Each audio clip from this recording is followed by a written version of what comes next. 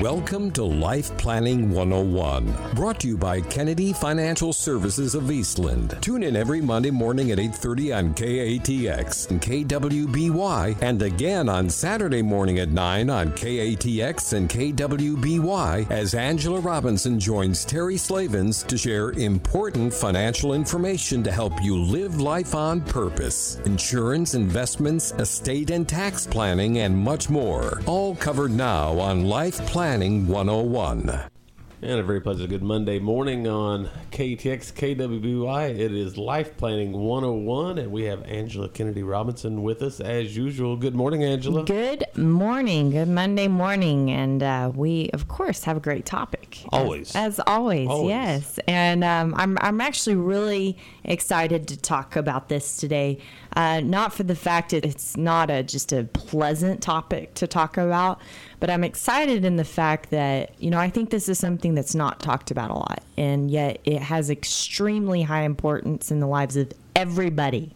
It doesn't matter if you're single, you're married, you're in a second marriage, you're divorced, you're widowed, who you are. It is extremely important to address this, yet hardly anybody does. Or if they do, they've addressed it in a way that it really doesn't solve any issues because they've tried to do the job alone, so to speak. And, we always talk about what people pay us for is the experiences that we've had with many other families since 1989.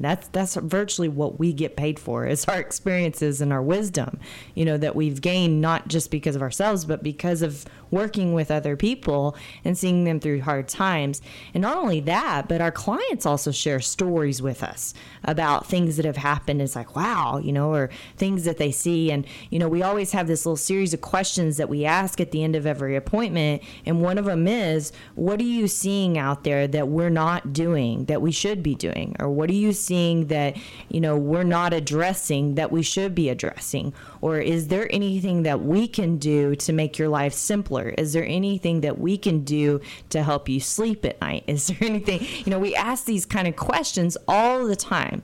And the reason why is we have the, idea that if we don't learn to serve the total needs of the families we work with, someone else will. Right. That's in the bottom of our core being as a business. So we try to do anything and everything, and we quarterback, and everybody knows that we're not necessarily your surgeon in every area, but we're that general doctor to be able to bring in those surgeons when you need them, right? Not one stop doesn't fit all. That's exactly right. And and I think that's why this happens so much. What we're going to be talking about today is people do that one stop fits all, or they ask their neighbor how they did it, or they just go by what should be done. An example is, let's say you're getting your will done, right? And you name your executor. Most people would name who is their primary executor if they're married. Their spouse. Their spouse, right? And who would be the second executor? One of their children. Right. Usually the oldest. Exactly. So you just did it right there, okay? And that's what people do. Doesn't mean it's good. Doesn't mean it's right. And then what happens when you start to blend families and you're in second marriages?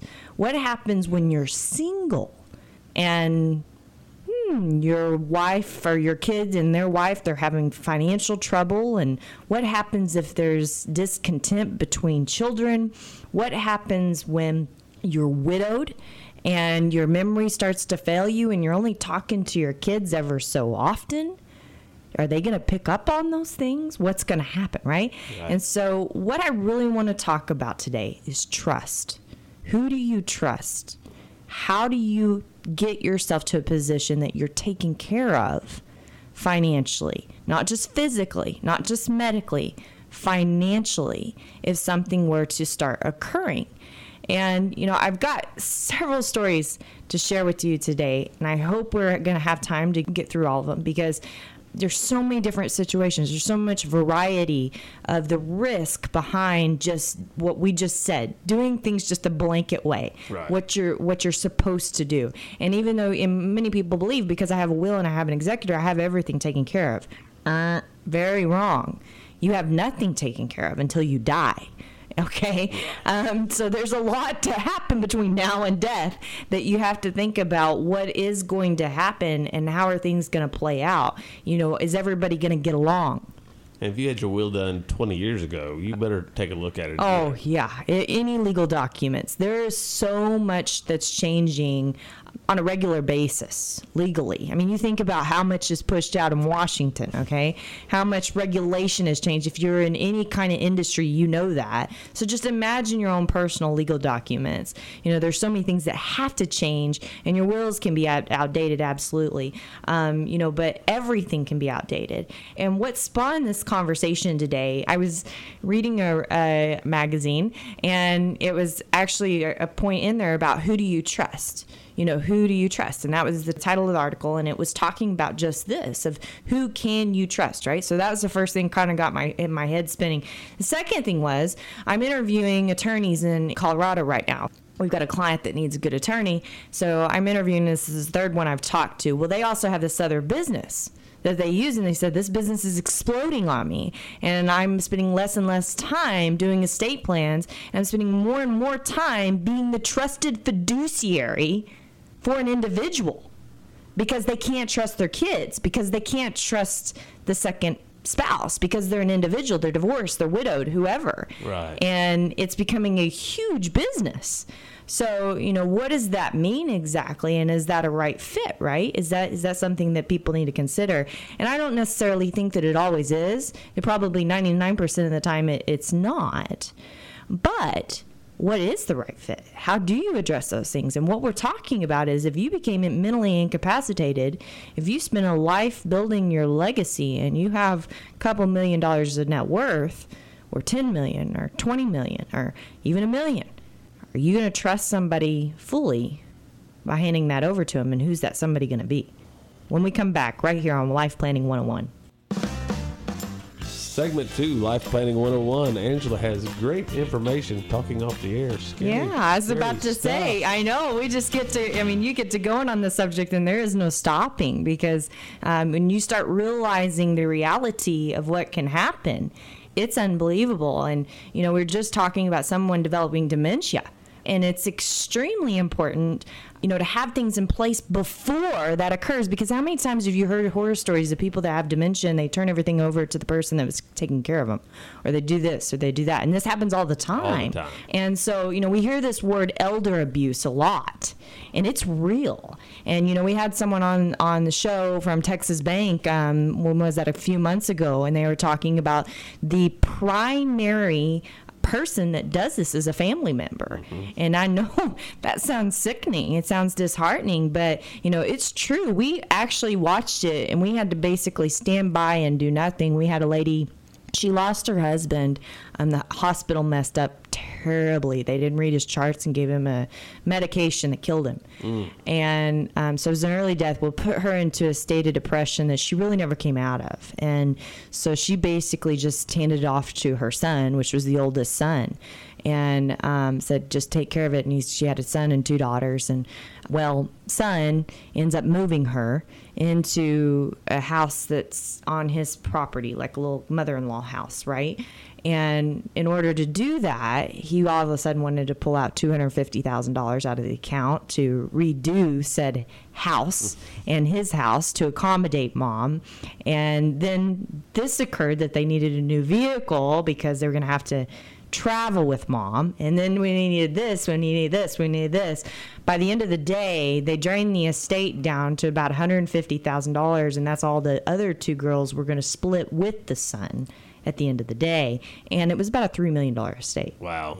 So, you think about, and you sit there and watch it, and you're like, you can do nothing, because here he is, the durable power of attorney. We have no ability to do anything in that type of. We can't stop that. That is just, and we just sit there and watch it, right, and just pray, and of course, a guy's a snake in the grass, obviously, and it just makes you sick. But that is your own son that's doing that to you, and that I always say it's where trust gets tricky, right? Because you don't really know until you know. And I often think that, sometimes you may raise your kids the right way and you may believe everything is great about them. But, you said it off air, Terry. What if one of them gets kicked in the head by a horse and they're never the same again, right? All of a sudden they got a screw loose and they're named the durable power of attorney on everything. You know what they can do? Anything they want. That is right. They can disinherit your other children. Yeah, you was talking about the son doing it to the mother. Not only did he do it to the mother, but he did it to his own sisters. He did it to his own sisters. Is exactly right. And nobody wants that. Nobody wants that. So, how do you avoid that? How do you overcome that, right? And I want to tell you a little story about a lady named Anne. And, she lost her husband many years ago, and she still had 4 kids. They were all teenagers at home. The guy worked in the oil field, so he was very successful. Good news is he had lots of life insurance. Everything was in place, to be able to take care of her, send the kids to school. They were in wonderful financial shape, no problem. Well, years after the kids had got out of college, she finally found somebody, right? And which was great. You always think, but the guy didn't have a penny to his name. So, of course, there's first red flag that pops up, and the kids are obviously weary of this guy, and his name was Cliff, and they just didn't know exactly how to handle this situation. And so they encouraged mom to get a prenup. Well, here's something I'm going to tell you. We've had a second marriage couple in our office with a preacher, basically begging them to get a prenuptial, and the preacher saying no. Okay, so I want to put this out here, because if you think you can wait until right before a marriage to start planning a second marriage or a third marriage, think again. Because the little stars are floating in the sky, love birds are singing, you don't hear anything. It happens. It happens whether you're 60, 70. We've seen 78-year-old people do this, okay? Little lovebirds floating around. Right. And all reason of thought goes out the window. A preacher gets involved. Oh, it's even worse, right? And I mean, here I am. I'm a Christian woman, but I also believe in prudent concern. And I believe what mom and dad built doesn't necessarily mean it's automatically new husbands, right? Because some new husbands aren't necessarily good people. Right. So, how do you protect that? And here's a situation that they said, nope, we're not doing that. Okay, so then even after the marriage, kids keep encouraging mom, why don't you set up a trust? Why don't you keep these assets separate? Dad had this few $1 million. We want to keep this separate.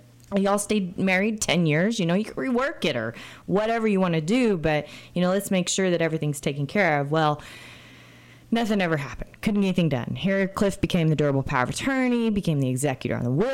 All of these things went into play. And a few years down the road, kids finally just said, well, maybe he is a good guy. He's staying with mom, no biggie, no biggie, no biggie. So they just gave up on it, right? And she got Alzheimer's. So after a couple years, she was unmanageable. They had to do what most people do, memory care center, and had to go in there. And, of course, it was very burdensome on Cliff to be able to take care of her. He couldn't do it. Very taxing, right? And so they put him in care, and kids at that time said, Cliff, why don't you let us come get mom and dad's stuff out of the house? The rings, the this, the that. He refused. He wouldn't let the kids in the house at all. Furniture, family, anything, nothing. And furthermore, wasn't long after that, he, of course, and they didn't know this whole time, he had been draining the accounts, every single one of them, draining them down. His last act is he left his wedding ring on mom's bedside table in the nursing home and never has been seen again. You talk about a horror story. Yeah. That is the long con, isn't it? Right? That's the long con. But, it happens. Second marriages, blended families, huge risk. And even imagine that they had all gotten along and there was no issues of that. But mom and dad had both died. And now you're dealing with 2 sets of kids. They never really spent much time together growing up. They don't have any kind of bonded relationships, so to speak, to be able to work through issues. What happens then? How does that work? Who gets in the house? Who gets what? Whew. I don't have an answer. Yeah, isn't that? Something we don't think about, right? Right. We don't like to think about it. We just do things the way that maybe our parents did or the way we think we should need to do it. Just like you played that little game with me at the beginning of the show, right? Said, who do you normally name? Who do you normally name? And we do it that way. And we don't give it a second thought. But when we don't give it a second thought, this is what happens. When we come back, more you want to hear when trust gets tricky.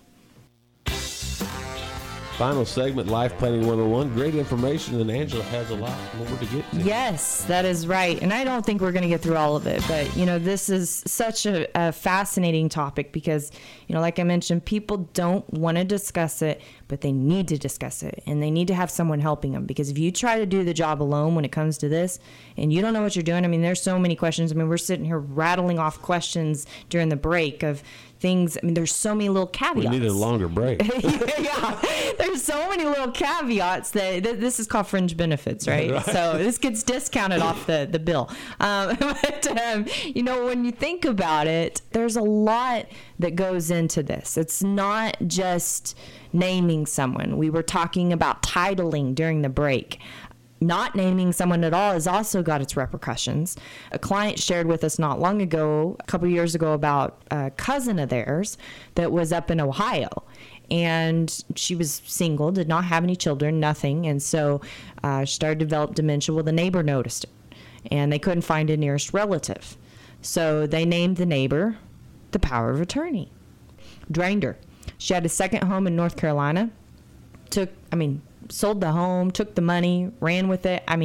Everything that could have happened bad happened with this scenario. And she was a multimillionaire. So, he had plenty of money to be able to go after. But she couldn't protect herself. She had dementia, right? There's nothing you could do when it gets to that point. So, making sure you have those documents. We call them the living legals. I actually know this for a fact. There's not a word as legals in, Microsoft Office, because I've written it several times in summary letters that we send out to clients saying you need to get your living legals. These are just as important, if not more important, than your wills because they take care of you. Okay, it's the difference between you being able to stay at home in your house and have care versus having to go into a Medicaid facility. And in her case, it was, Or you think about we had another situation, and this one I think was even worse because we sat there and watched this same thing happen. We did report it as elder abuse. Someone in the church, all of a sudden, new durable power of attorney. She's going into care. All of a sudden, no kids, no husband, nothing. Someone from her church and taking $22,000 a month out of her accounts to give her care when she has long-term care insurance that's paying for. By the way, my grandmother was in the same facility as her. I knew what the cost was. I knew what was supposed to be happening. And he could not justify the expenses every time you asked him to. That's about all we could do, was ask him to justify the expenses so we could have it on our records. And he would get mad and mad and mad. And so we finally reported it. He moved the money to his brother. It was a bad situation. This has been somebody that was a client, for 15 years. And so this is one of those experiences that we had never had, that we had to learn by going through, unfortunately, to know, okay, anybody that has no kids, that's an individual, we are no longer going to let them just pick some willy-nilly person. There's going to be a backup person. That backup person is going to be some type of private fiduciary, private trustee that's going to be able to take care of these things. And I tell you what, in Texas, you'll find attorney after attorney tells you don't need a living trust. I'll fight that all day long on this accord. Because here's the deal. If she would have had a trust with a trustee that went in enactment when all this occurred, that never would have happened. Never would have happened. It's not just about estate planning. It's about being able to protect yourself and take care of yourself. And, you have attorneys out there that see that. You hear, oh, well, you don't have an estate tax problem. You don't have this. Well, probably the biggest risk that you have is second marriages and divorces. Not only for your kids or your grandkids, but for you. Right. And protecting yourself. And come to find out, by the way, this was also an accountant at Enron. So, he had a bad track record, right? But, we don't think about these things. We don't realize that someone from our church could damage us like that. Someone like our kids could damage us like that. So a second marriage. I mean, how heartbreaking is that? Trust? So who do you trust? That's the big key, right? And how do you be able to take care of it? And we always put backstops in place. One of the things that we set up with any type of estate plan is that backstop.